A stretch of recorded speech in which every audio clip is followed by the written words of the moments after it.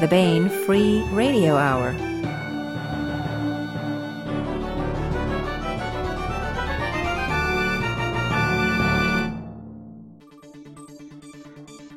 On the podcast, Generation Ship goes gaga for alien visitors as they discover the slow train to Arcturus is filled with naked people and fundamentalists. Grim Noir Nights, London Werewolves, and Japanese Gods. Plus, part 19 of our complete audiobook serialization of Larry Correia's Hard Magic. All right now.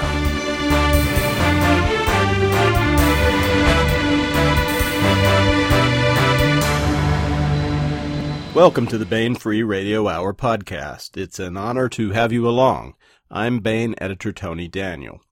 This time we have a rollicking interview with Eric Flint and Dave Freer. They discuss their novel Slow Train to Arcturus, which Baen is reissuing as a trade paperback with a great new cover this month. Slow Train to Arcturus is, to me, maybe the most amusing book Baen has put out. It plays with all the Generation Ship themes and introduces some dynamite characters from our alien protagonist who is just aghast at humanity as represented on the ship, to a thoughtful religious fundamentalist, to a naked motorcycle-riding feminist supremacist. We'll talk with Eric and Dave about that coming up. And, of course, we continue our complete audiobook serialization of Larry Correia's Hard Magic. It's read by Bronson Pinchot. But first, here's the news. The August mass market paperbacks have flown from the nest. They've sallied forth with armor bright. They've issued forth like shining from shook foil. In other words, they're out, and they are at booksellers everywhere to fill your reading life with joy. There's Tree Cat Wars by David Weber and Jane Lindskell. This is book 3 in the Star Kingdom series featuring Honor Harrington ancestor Stephanie Harrington and her Tree Cat Lionheart, also known as Climbs Quickly in the books. We have a reissue of classic ship book, The Death of Sleep by Anne McCaffrey, and Jody Lynn Nye. Jody Lynn Nye will have a new novel out next month, Fortunes of the Imperium, by the way, and we plan to talk to her about that one soon. There's also 8 Million Gods by Win Spencer, a great contemporary fantasy set in Japan with some cool Japanese gods. And finally, we have Wolf in Shadow by John Lambshead. This one is set in London, and it's a rip-roaring contemporary fantasy as well. Tree Cat Wars, The Death of Sleep, 8 Million Gods, and Wolf in Shadow, they're all at booksellers everywhere right now. And by the way, most of those we have done podcasts on. So look back at the old podcast archives, and you can see our interviews with these authors on these books. Check them out. Want to welcome Eric Flint and Dave Freer to the podcast. Hi, guys. Hi. Eric Flint is the creator of the alternate history Ring of Fire series, beginning with his groundbreaking first book in the series, 1632, published in 2000, and continuing through many best-selling books, stories, and collaborations. Eric's writing career began with the science fiction First Contact novel, Mother of Demons. With David Drake, he collaborated on the 6-volume Belisarius series, and with a great many other writers, including David Weber, Mercedes Lackey, Katie Wentworth, Reiki Spoor, and he also collaborated with Dave Freer. Dave Freer is the author or co-author of a host of books, novellas, and short stories for Baen and beyond. His debut novel was solo science fiction adventure The Forlorn, and since then he's written The Mankind Witch and 2 books in his Dragon's Ring fantasy series, Dragon's Ring and Dog and Dragon. Dave is also the co-author of books in several series with Eric Flint, and with Eric and Mercedes Lackey, he's an author of the popular Heirs of Alexander series. This time we'd like to discuss a book by Eric and Dave, Slow Train to Arcturus, which Baen has now reissued in an all-new edition that is at booksellers everywhere. In my opinion, Voyage to Arcturus is a gem of a book, a real classic tale of science fiction adventure. You have a generation starship, weird cultures, aliens. It came out originally in 2008, and I think it's a book that's going to stand the test of time and be a favorite of many readers for years to come. So Eric and Dave, generation ships, they're a science fiction staple. What's the original idea behind this particular one? How did it come about? Well, my memory, but is 8 years old, and I may be wrong, is I think I'm the one who proposed to David that we do a generation ship novel. But it was David who came up with what's really the critical technical idea, which is the train concept of that the generation ship is not a ship, it's a string of ships, and what that does is eliminate a lot of the problem you have of traveling between the star and the sublight speed, which is you have to spend half your time decelerating. With the train, you don't. You just keep going, and then as you enter a given solar system, one of the pods, this is the theory, one of the pods breaks loose, and it decelerates, but the other ships don't have to. Yeah, I remember standing in your basement trying to ponder the sort of mysteries of how to work an American dryer while Eric is going on about having this great idea that we should write another generation ship story because no one had done one for a while, and they were a real staple of science fiction, and he really wanted to do one. But he needed a new and different idea, and I said, okay, well, this has been something that's been playing in my mind for a while.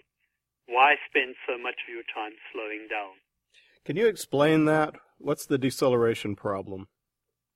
Well, if you're going to go anywhere, if you're going to go from Earth to Mars, it doesn't matter. But if you're anytime you're traveling in a vacuum of space, you accelerate, but when you get about halfway there, you have to start slowing down. You can't just keep accelerating because there's nothing there's nothing to break you other than using the actual engine whatever engine you're using to slow you down. So you wind up spending as much time slowing down as you do speeding up. There are various ways you can theoretically get around it with complicated orbits and so on and so forth. But by and large, that's kind of how it works. And the idea Dave came up with was that the generation ship would actually be a string of ships. We call it a train with different compartments in it or cars in it. And once it got rolling, then the deceleration would apply to an individual car. It would obviously have to decelerate, but the rest of them could just keep going. So you could colonize theoretically several solar systems instead of just one, and you'd save a lot of time doing it. The other thing that in kicking around, the other idea we decided to do, it's kind of a rendezvous with Rama in reverse, where yeah, aliens being the ones who explore this ship. And so much of the story, probably at least half the story, is being told the point of view of aliens who, like Clark's protagonists in Rendezvous with Rama, are investigating this interstellar explorer that's entered their solar system. And they're the ones who discovered. And the third element in it, which is kind of the staple of all, I don't think anyone's ever written a generation ship story where something didn't go wrong. I don't think anyone's ever written a generation story where everything works the way it was supposed to. Something always goes wrong, and usually what happens is that the inhabitants of the generation ship, typically things have gone to hell in a handbasket. Very often they don't even remember they're on a generation ship. There's been a cultural breakdown.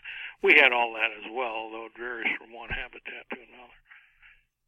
Those are pretty much the three basic ingredients of it, and then we just started having fun with it. Let's take the idea of getting on a generation ship, and you spend 30 years getting up to a third of light speed, and you spend another 30 years traveling at about that speed, and then you spend another 30 years slowing down.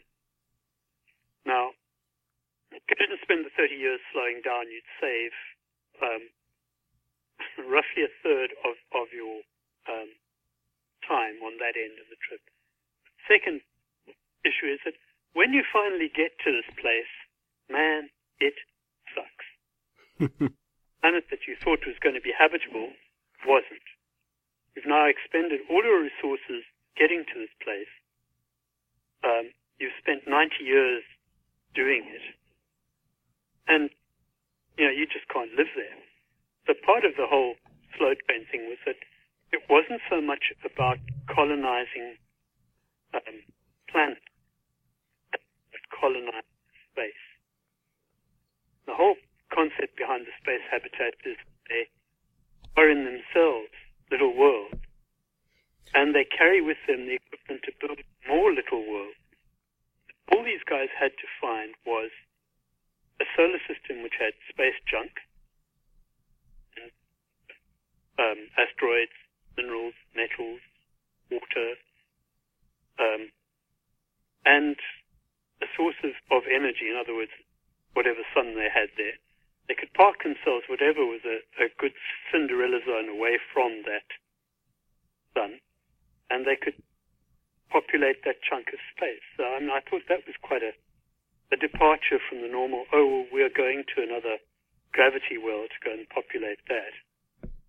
And the other thing, of course, is that, you don't slow down, and that saves over a long trip a lot of time. And even if the place that one colony arrived at isn't habitable, the ship isn't a dead loss. It just goes on. The only loss is just that one small fragment that stopped at that planet. So you might get lucky or you might not, but you're going to be able to use the star no matter what. Yeah, exactly. As we've mentioned, generation ships have a long legacy, and so do stories that take an oddball group out of contemporary culture and postulate what would happen if they were to develop their own civilization. I wrote one of these, my novel Metaplanetary. So first of all, why are there various cultures in Slow Train to Arcturus, and what are some of them that we encounter? Yeah, the crude and simple answer to the first question is because we got a novel to write, and it makes it a lot easier to write it if you got different adventures in each thing. Being honest about it. The other reason was that we just thought it'd be fun to play with them. I'm trying to remember, because I did not reread the book prior to this podcast, but Dave, the first culture they encounter is that really vicious one, right? That's right. They come in, right, and they get ambushed by survivors, kind of. Yeah. And they're broken up into several factions and have now started killing each other as kind of lack of anything else to kill. So, yeah. You're right. And so what happens is that not only do we discover that things have gone to hell in a handbasket in the generation ship, nothing's working the way it's supposed to, but the alien expedition immediately goes to hell in a handbasket because they get ambushed. That's the first thing that happens to them. And so our hero, Krath, is immediately on the run. And he has to have a series of adventures. I'm trying to remember, was the next pod that he went into the religious one, Dave? That's right, yeah. The brother. That was. And so then he meets the character who's one of our two human protagonist heroes, who's the very devout religious guy. And then from there, I think it's in the next pod, is the sort of Amazons. That's right, it was the feminist. The feminist, right. The nudist feminist, which sounds all very... The nudist part sounds very attractive until you kind of figure out that these are female supremacists. Yeah, Howard was a little put off by it, your religious fundamentalist character, upon first encountering it, at least.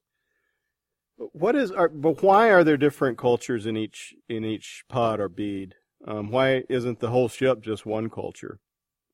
Let's just try and play this against the colonization of just about anywhere in the world. Are the people who came off to America a nice uniform group, or were they all the misfits who didn't really find their home country is a great place to be? Quick answer? I think the latter is the answer. Yeah, exactly. Well, the premise was partly that I mean, as it did happen with immigration to the New World, a whole lot of immigrants were people who were disgruntled, usually for religious reasons, but not always, with the Old World. So, looking at it from one point of view, a lot of them were cranks. And there's a fair number of cranks who go on this generation ship, and the attitude of the society, planet Earth, that sends them off is kind of good riddance. It's sort of a way to get rid of a lot of annoying and wasn't that subcultures. fairly true back in colonial history too? I mean, a lot of the home societies thought, oh, yeah, great, all right, you want to go? What can we do to help you get the hell out of here? Yeah. Because we don't want you here. And not to mention sending convicts to Australia and all kinds of other. Yeah. So I didn't have to have a criminal record after all. That was a lie you told me, Flint. There is so the point is there's a long historical pedigree to colonists being a lot of flotsam and jetsam. And rather than being some kind of uniform, this is not sort of portrayed in the book as a kind of elite, best of the best expedition. It's more kind of, they put this thing together and they're using it essentially to get rid of a lot of subcultures that are kind of a They don't pain in in the fact neck. care if they succeed or not. It's Exactly. Yeah, we got rid of you bastards. And I mean, the point with all this is that you look at the people who colonized the convicts, who colonized Australia, and many of them ended up as extremely successful once they got out of the society that they were in. And I've often wondered whether what was wrong with them was not so much that there was something wrong with them as that they simply did not fit the situation they were in at the time. And given a different and wilder situation, they actually did very well. The aliens are sort of more understandable to us than some of the cultures we encounter, particularly our viewpoint character, Kretz. Can you describe the Mirren and what they're up to in visiting this ship? Oh, man, you are weird.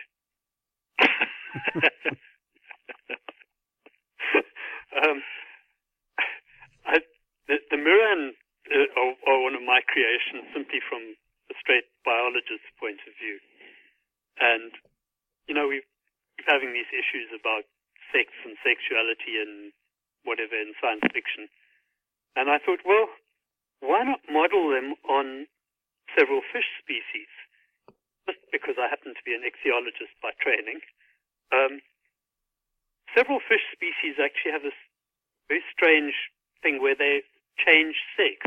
You have a sex change at a certain size, or perhaps just within a certain group. I mean, a lot of the parrotfishes, for instance, live within a sort of harem arrangement, and if the dominant male is killed, the largest female then becomes male. And what I was playing on here was how would a species which effectively had one sex but still practiced binary reproduction deal with a species that had two sexes?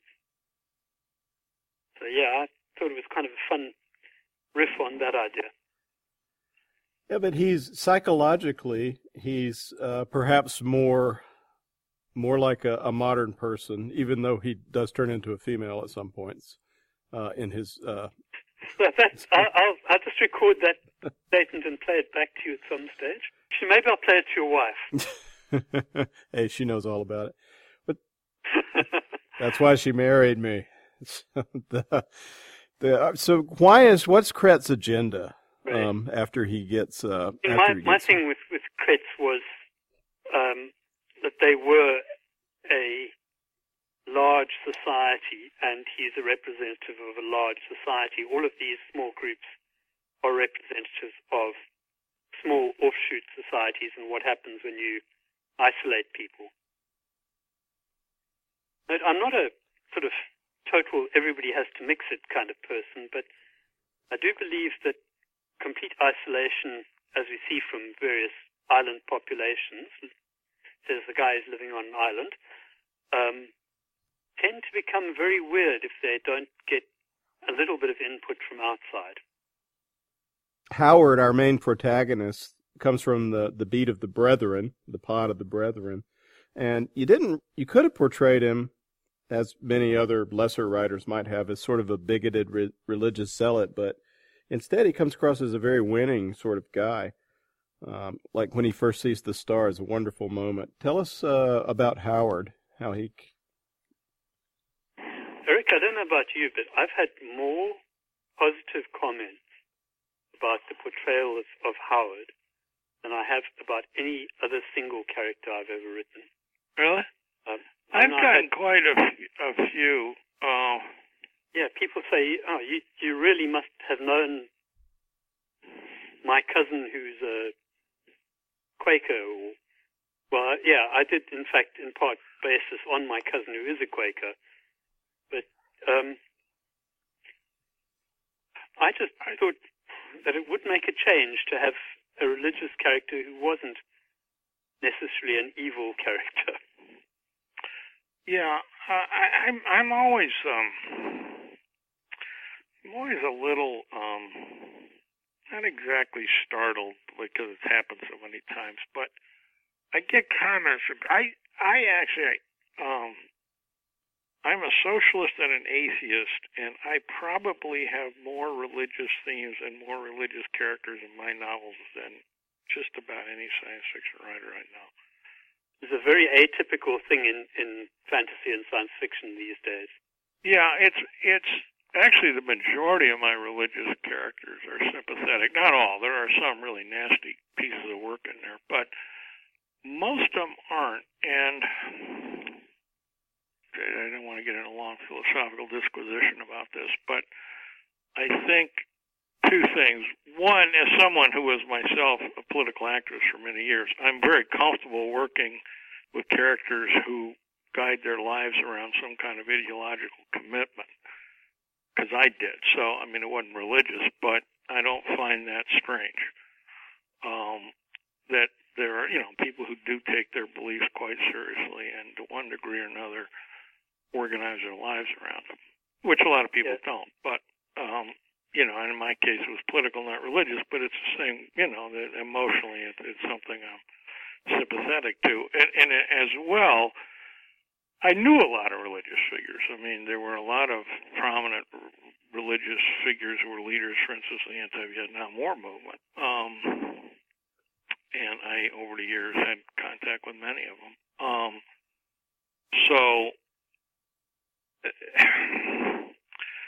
Also, I know a lot of history, and there's a tendency today people have, which I think is in the United States at least shaped by modern circumstances, where the sort of very devout wings of the Christian religion in the United States today tend to be right wing, but what I think is more significant is, I don't know how else to put it, a lot of them are just plain nasty, and just intolerant, and they seem to define their devotion by how many different groups of people they hate. But if you look at it in broader historical perspective, the abolitionist movement, when it began, was a religious movement, and it was mainly led by people who were devoutly religious. And that's been true of a lot of social movements. So, you found deeply religious people on all sides of the political spectrum, if you go back historically. Right now, they tend to be concentrated in one place in the United States, but that's just kind of an historical feature. So I'm kind of rambling, but to me, there was nothing unusual about Howard, because I've done no character like that one exactly, but there's, go all the way back to the actually go all the way back to my first novel, Mother of Demons. One of the central and very attractive characters is a religious leader. Now, she's an alien, not human, but that's Ushulabang, but she's portrayed very positively. That was my first novel. If you go look at the Belisarius series that I wrote early in my career, there's a number of very devout religious figures in there. And most of them, not all, but most of them are actually quite attractive. So I didn't really think much about it when we did it. I just think it makes for a more interesting character than just having... I mean, there is a character that Howard has to deal with in his own society who is a kind of more stereotypically narrow-minded, intolerant... I've forgotten his name, Dave. You know who I'm talking about, the guy who keeps giving him grief. So in a sense, you can say Howard's perhaps a little atypical, but and he never loses his attitude, his basic emotional structure, at least. I can't remember what happens with his sort of. He remains basically. His point of view remains pretty much what it was from the start. He just adapts the universe around it. Yeah, which is not inaccurate for most human beings. Yeah. Speaking of Howard adapting... Howard, of course, is that for me he was a real breakaway character, and I was doing something that completely different from anything else that I had actually done. In that, he's a very large individual, and my heroes tend to be not particularly large, because being large, makes being a hero a lot easier. Although I did write Manfred as one of those delicate little fairy-like characters. And the second feature is that he's a very serious man. He never makes jokes. And this, for me, was a real challenge. I set out to have a character who never made jokes. Yeah, but he's a perfect straight man. Understands jokes when they're made. Yeah. And I think his kind of evolution through the whole plot is that he eventually starts to grasp that they are being made at his expense. Mm. Anyway, that was my different take on the guy. Yeah. Well, when Howard runs into when they emerge in the matriarchy, him and Kretz, they immediately run into Lonnie Lagarda, and she certainly tests his beliefs out. Can you sort of place Lonnie within her culture and explain that the origin of that culture? Well, my thing on Lonnie is that she's actually an exceptionally conservative character. She happens to be naked, covered in a little layer of body paint. And many of her beliefs are what, by modern standards, would be extremely liberal. But in her context, she's a very non-free thinking, this is how things are, this is how things ought to be, conservative character. And it's for me, what I was writing about with her was actually coming to terms with, yes, actually people who have a completely different worldview from yours could actually be human. And that was for her quite a big step. Men were lesser creatures as far as that culture was concerned. They'd taken superiority to a logical level where the men had tried to revolt, so they'd actually bred them smaller. So all the men in that particular bead are under 4 foot tall, which means that they can very easily, the sort of physical advantages that are talked about a lot on science fiction films about, women couldn't be great warriors because they're not as physically strong as men, etc., are deliberately reversed in that setting. Yes, I am weird. Well, there's at the beginning of each chapter, there's a little sort of snippet from what the Earthers were thinking when they sent these people off. And I think that this was a dominatrix culture that... That's right, yeah. That was being sent out. The female dominatrix supremacist culture, funded by an extremely wealthy patron who shaped it in the image that she wanted it. And finally, we meet a lot of other cultures throughout, and they have a ultimate goal, of course, and you can find that out by reading the book. But why is the totalitarian culture, the dictator culture, not the one that would run the spaceship? I mean, don't you need a captain that tells everybody what to do? Why did they turn out not to be? Eric, you want to tell him why totalitarian cultures really work well?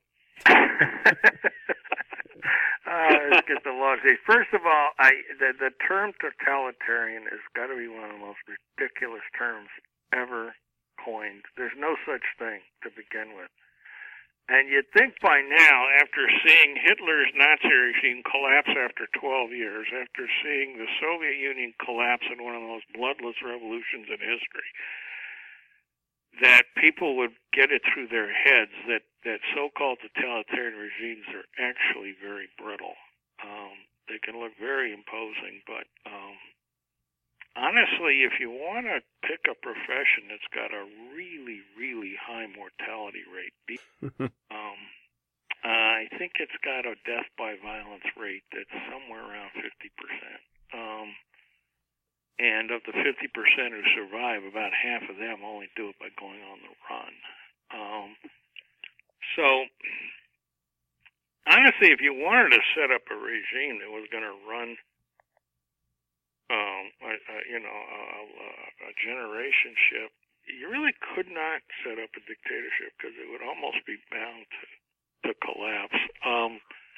Now, you could have something fairly authoritarian. I mean, it's not as if there's some, complete. I mean, there's a lot of gray areas. There are societies. I mean, what's Singapore? Is it a democracy? Is it a dictatorship? Well, it's not really a dictatorship, but it's a very authoritarian society. People have the right to vote and all the rest of it.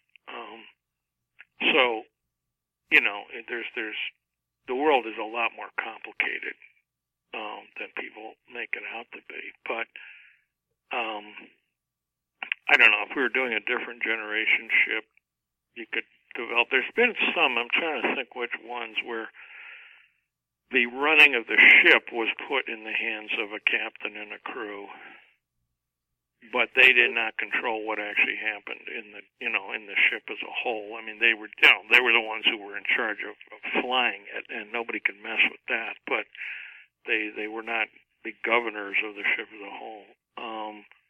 Harry Harrison's Captive Universe did a pretty good job with the sort of that was just the one I was going to pick. Almost to do that job. Yeah. The only trouble is that they eventually became so obsessed with the idea that flying the ship was the important part, not getting there.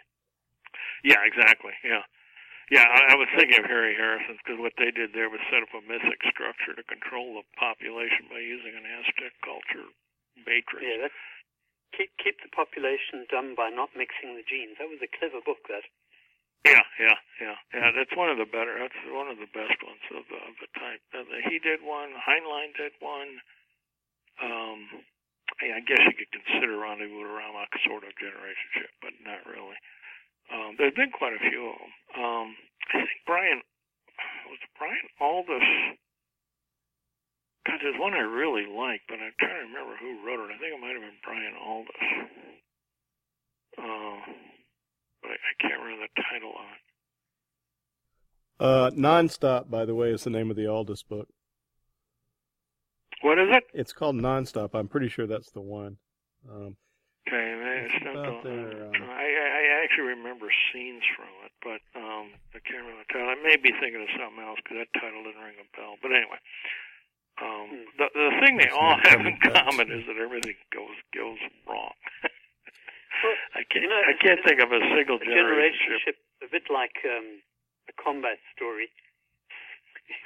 And the one thing that you can be certain of is that the unexpected will happen and everything will go to hell in a handball. Yeah, go to hell. Yeah. Start trying to do it.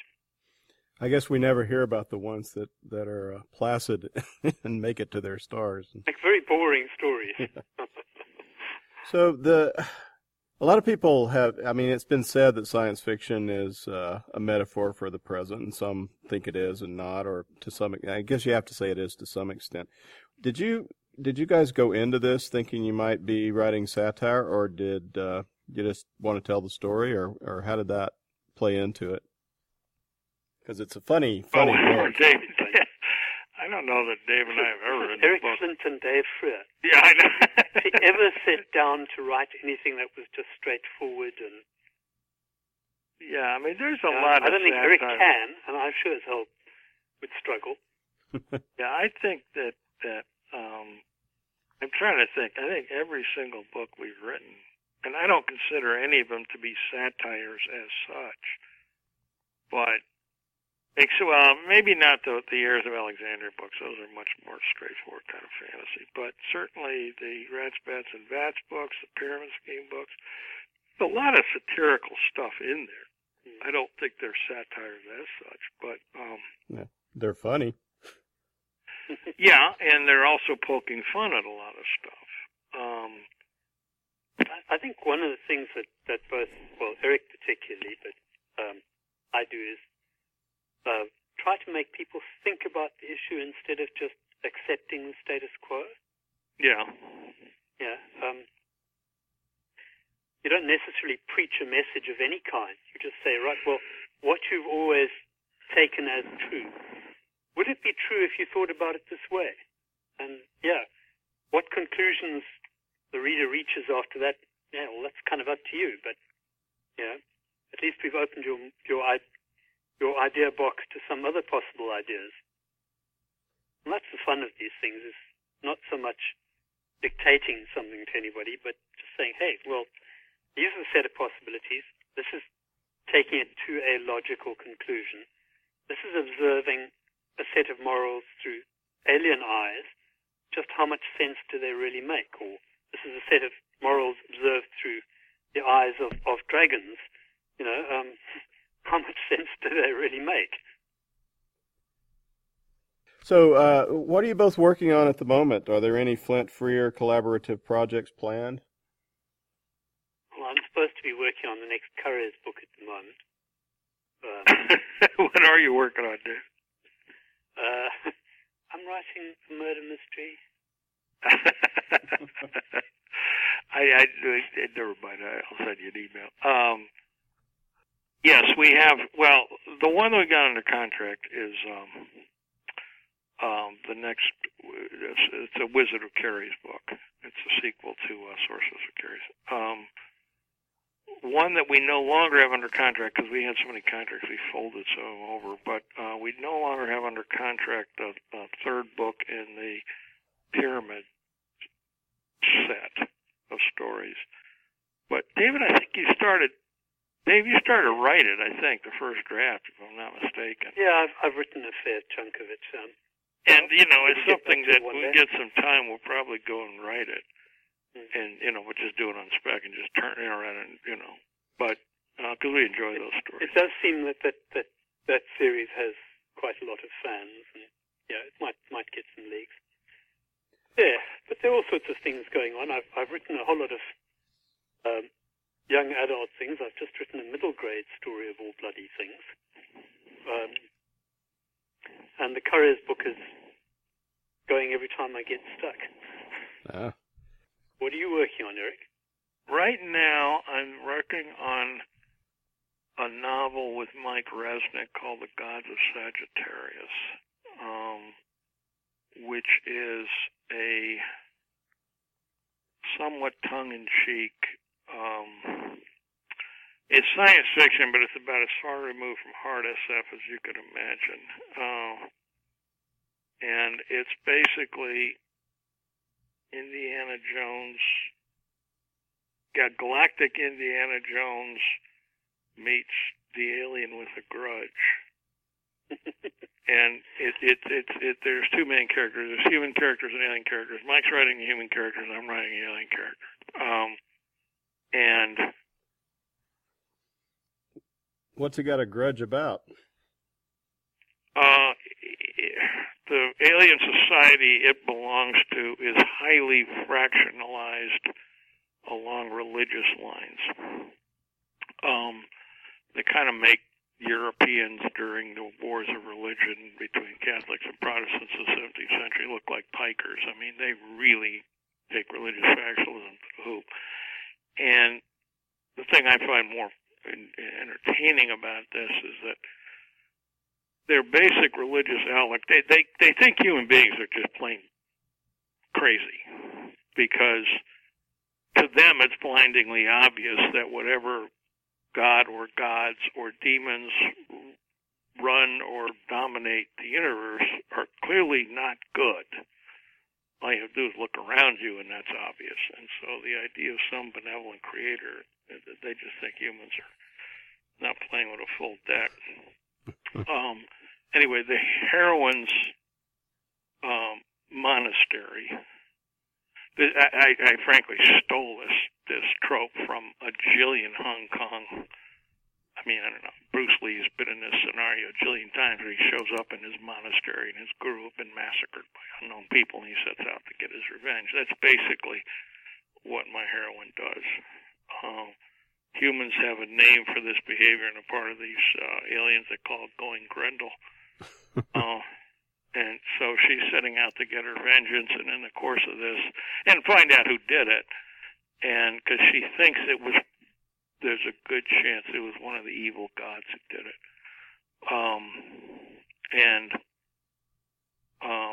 She actually belongs, her cult or sect or denomination is one that believes that the fundamental principles that guide the universe are in fact magical, and that the reason, as the founder of her sect put it, that the reason people get confused about this is that a sufficiently primitive magic is indistinguishable from technology. So people are confused and they think what they're seeing is technology, but it's really just magic.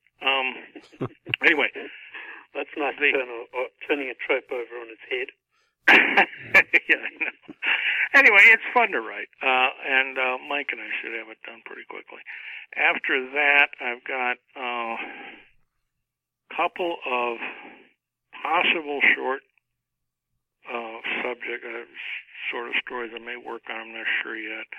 And then the next thing I got to be doing is there are a couple of 1632 novels, the first drafts of which are being done by co-authors, one of which has already been completed, just turned over to me by Griffith Barber last week. That takes place in Mughal, India. I'm about 2/3 of the way through it. That one is in very good shape. It's reading very well.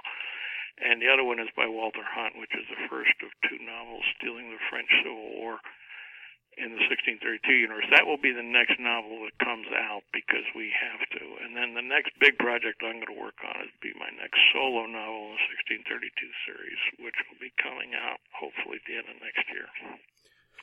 I'll be spending most of the end of this year working on that because that's going to be a really big book. Cool. And after that, what I'm hoping I'll work on is the next book in my Sam Houston series that I started with Del Rey a few years back, Rivers of War in the Arcturus. Wow, that's the 1812 was the first one of those? 1812 and 1824. Yeah. I've got a contract with Bain for 2 more books in that series. I want to do the next one because I'm way overdoing that. And somewhere in all this, I've had 2/3 of the next Joe's World book written for years. I want to wrap that up. That's the one called Desperate and Despicable Door. So, and I forgot, Dave has finished the first draft of the next Heirs of Alexandria book. Yeah, I was about to ask about that. So we're going to have a new Heirs of Alexandria. Back burner for the moment, just because I have to get this 1630. I know from talking to Tony what I'm going to have slotted next, and that's not going to be one of the very next ones. But I got to go back to work on that pretty soon, because that will be the next one. It's sort of, it's not sort of, it is kind of a sequel to Birds of the Dead. And Dave, the manuscript right now is about 100,000 words, I think. Yeah, Am I right? I think it's 150,000, like it. Is it that much? Yeah, well, that's going to be another big fat book. I got to go. But I won't be able to work on that for about for a few months because I know when it could be slaughtered, and I've just got 2 other books that are going to come out before then. So for the moment I've just been sitting on. So there is a Flint Freer collaboration in the moderately near future coming. Well, cool. Well, the book we're talking about today is Slow Train to Arcturus, and it is now at booksellers everywhere. Eric, Flint, and Dave Freer, thank you so much for being with us on the podcast. All right. Thank you. Cheerio. From Australia. All right. You're not in Australia, Dave. You're in a tiny island off the coast of Tasmania, which is off the coast of southern Australia. Listen, I'm on the biggest island, off the biggest island, off the biggest island. What else do you want me to do? I've just seen a sheep blow past the window. And now here is part 19 of the complete audiobook serialization of Larry Correia's Hard Magic, as read by Bronson Pinchot. This portion of Hard Magic is provided by Audible.com. Get the complete audiobook at Audible.com now. If you are not a subscriber, you can get the entire audiobook free. Or choose from more than 100,000 other titles, many Bane titles, when you try Audible free for 30 days. Here's what has gone before. It's the 1930s in America, but it's an America that has been magically changed. In the 1860s, a handful of people from all walks of life were visited with special magical talents, and each generation more are so affected. These people are called actives. Most actives use their power for good, but some do not. Jake Sullivan is a private eye. He's also a former soldier, an ex-con, and an active heavy, the type of active that controls the force of gravity. Jake is good at that. Another active is young Faye, who is an active traveler. She's been on the run from magic-wielding goons who have killed her grandfather and wish to do the same to Faye. Now rescued by a strange group of actives, she's been taken to meet a mysterious general who may have some of the answers Faye has been seeking about her own origins.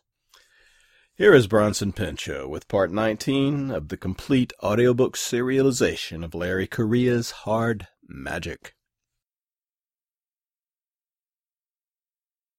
Chapter 8. Why did I join the First Volunteers? That's a tough one. My older brother, Matt, he just liked to fight and figured Germans would serve as good as any. My other brother, Jimmy, he was simple. He went wherever we went. Me, I was the one that liked to ponder on stuff. Roosevelt did like he did before with the Rough Riders. My daddy was a Rough Rider in Cuba. President Wilson didn't want him to go, but General Roosevelt wanted to prove that actives were good for the country. Got himself killed in the process. Never did like his politics. Too progressive for me, but I'd follow that man into battle any time. Lousy politician. Great leader. Sorry. The question, why'd I go? I guess I felt a duty to show that actives could be useful, that we could be the good guys. I was a fool. Jake Sullivan, parole hearing, Rockville State Penitentiary, 1928. Mar Pacifica, California. The three strangers drove Faye south along a road overlooking the ocean. The young man, who introduced himself as Francis, was driving.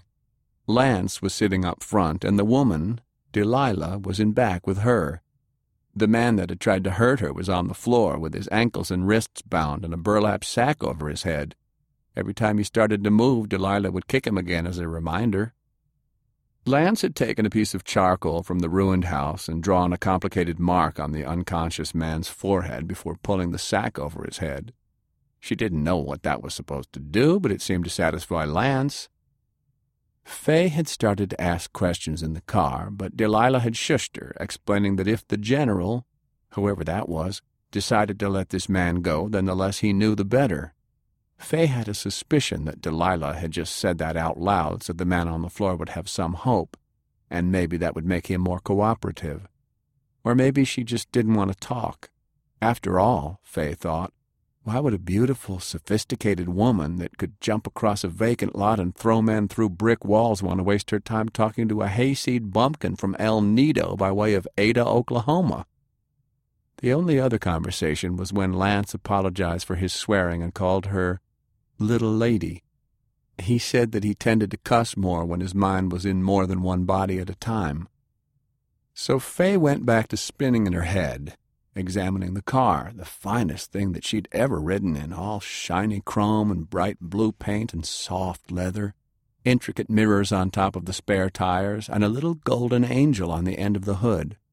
She watched the ocean, amazed at how far it seemed to go until you could see the curve of the world at the edges, and even the people she was riding with, at least two of them just as special, if not more so, than she was.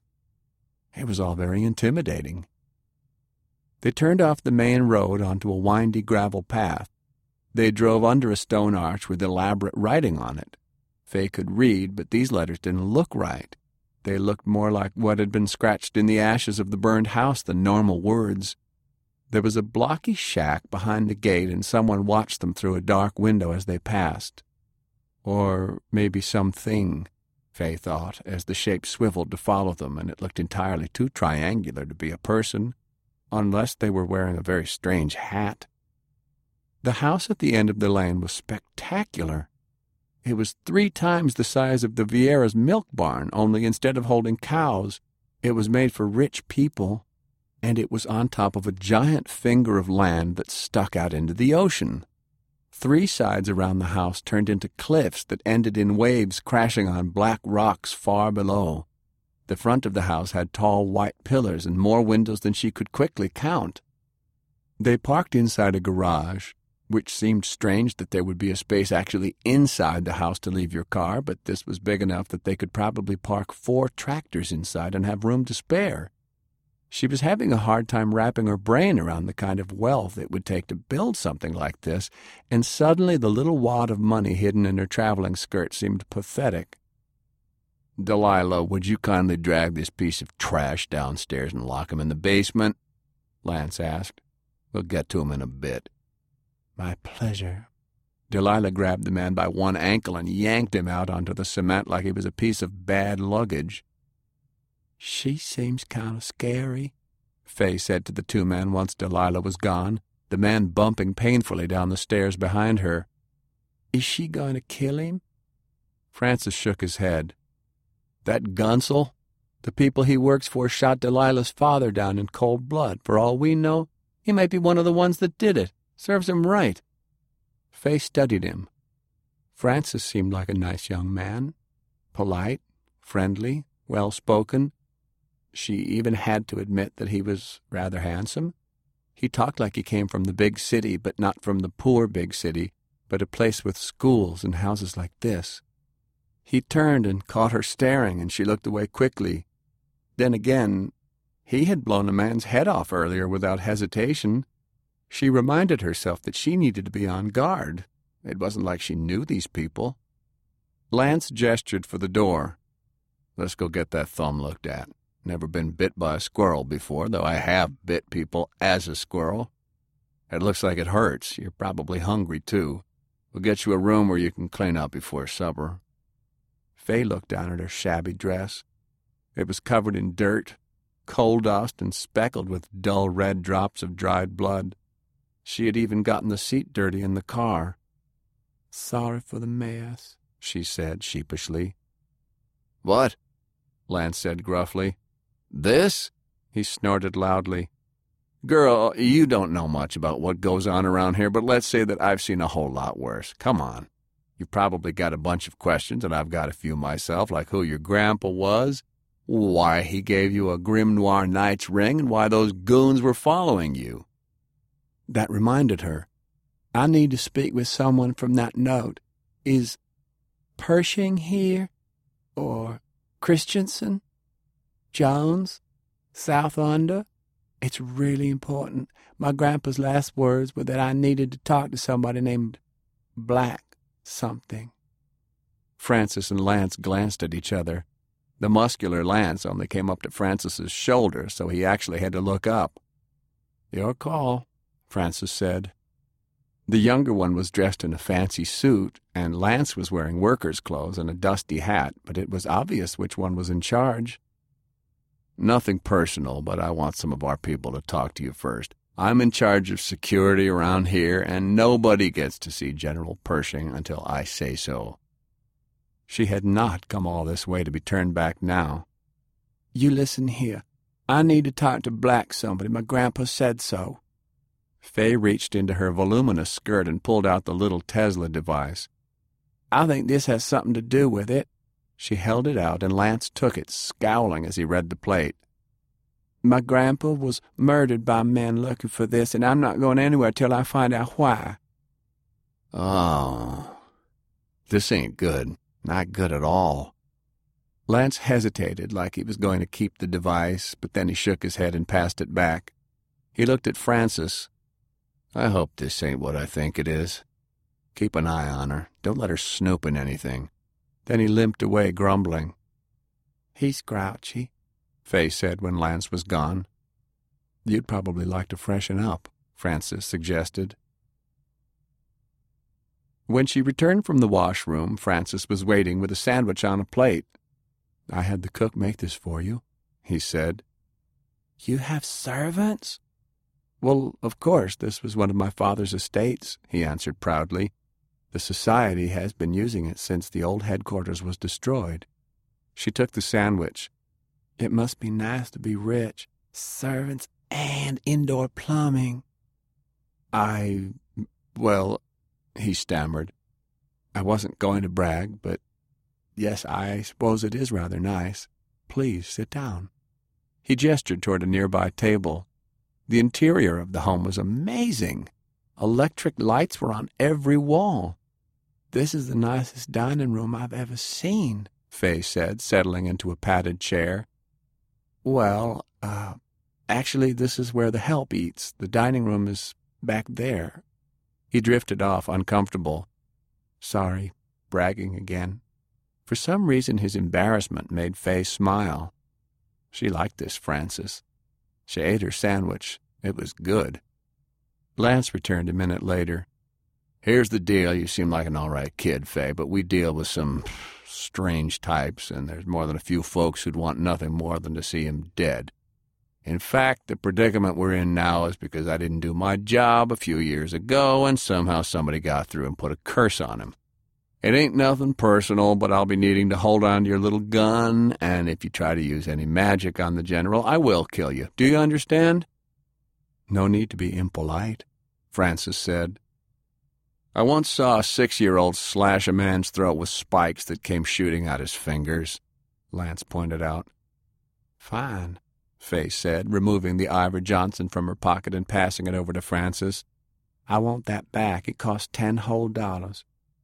They left the kitchen area, through some sort of service room, past a workshop full of machines, out into a giant foyer, then up a flight of stairs. Lance's limp was more pronounced going up the stairs, almost like one leg was shorter than the other. "What happened to your leg?" Fay asked. "I left part of it in a demon's stomach," he responded without turning around. Frances leaned forward and whispered in her ear, "You can't get a healing if too much time's passed. If it's healed on its own wrong, it'll stay that way. A surgeon tried to fix it later by cutting out all the poison bone. He's sensitive about it." He heard, "Shut up, Frances." "You can control animals?" "Sorta." Fay smiled. "That would be the best power ever back on the farm. No cow would ever kick me in the hands again. What was that mark you put on that man's head? What's with the funny writing on the gate and in the house?" "Magic spells. Do you ever get tired of asking questions?" Fay thought about that for a second. "No. Where are we?" Lance sighed as they reached the top of the stairs. He knocked politely before entering the first room. A beautiful blonde woman wearing a white sundress was sitting in a chair reading a thick book. "Hey, Jane." She looked Fay over as she stood. "Oh, honey, what happened? You've got a hole in your foot, and something bit your hand. You should have called me, and I would have come down. Imagine making the poor thing walk up here with a hole in her heel." "How'd you know?" Fay asked, but was ignored. She didn't tell me nothing about foot problems, Lance said defensively. Damn, woman, how was I supposed to know? Is she okay? Jane asked, looking to Frances for confirmation. She must be since you brought her up here. She didn't burst into flames when we crossed the barrier, did she? Frances said, pointing back at the doorway. There were more of the curious letters carved into the wood. Hold still, Jane ordered as she set her hands on Faye's shoulders. Jane's hands were extremely warm, so warm that Faye could feel the heat through the coarse fabric of her traveling dress. Then her hands were ice cold, and now Faye was hot, like she was burning with fever. She wobbled for a moment, dizzy as the flash of warmth passed. What just happened? The hole in your foot will be closed by supper, Jane answered. I just gave you a little help is all. Faye's thumb felt puffy. She held it up, and the punctures from the squirrel bite were now just purple indentations. An actual healer. Only millionaires had healers. Faye felt lightheaded. I can't afford to pay you. Oh, honey, you've been listening to too many radio programs. Jane clucked reprovingly, picked up her book, and returned to her chair. Don't keep the general up too long. He's having a bad day. It's about to get worse, Lance muttered.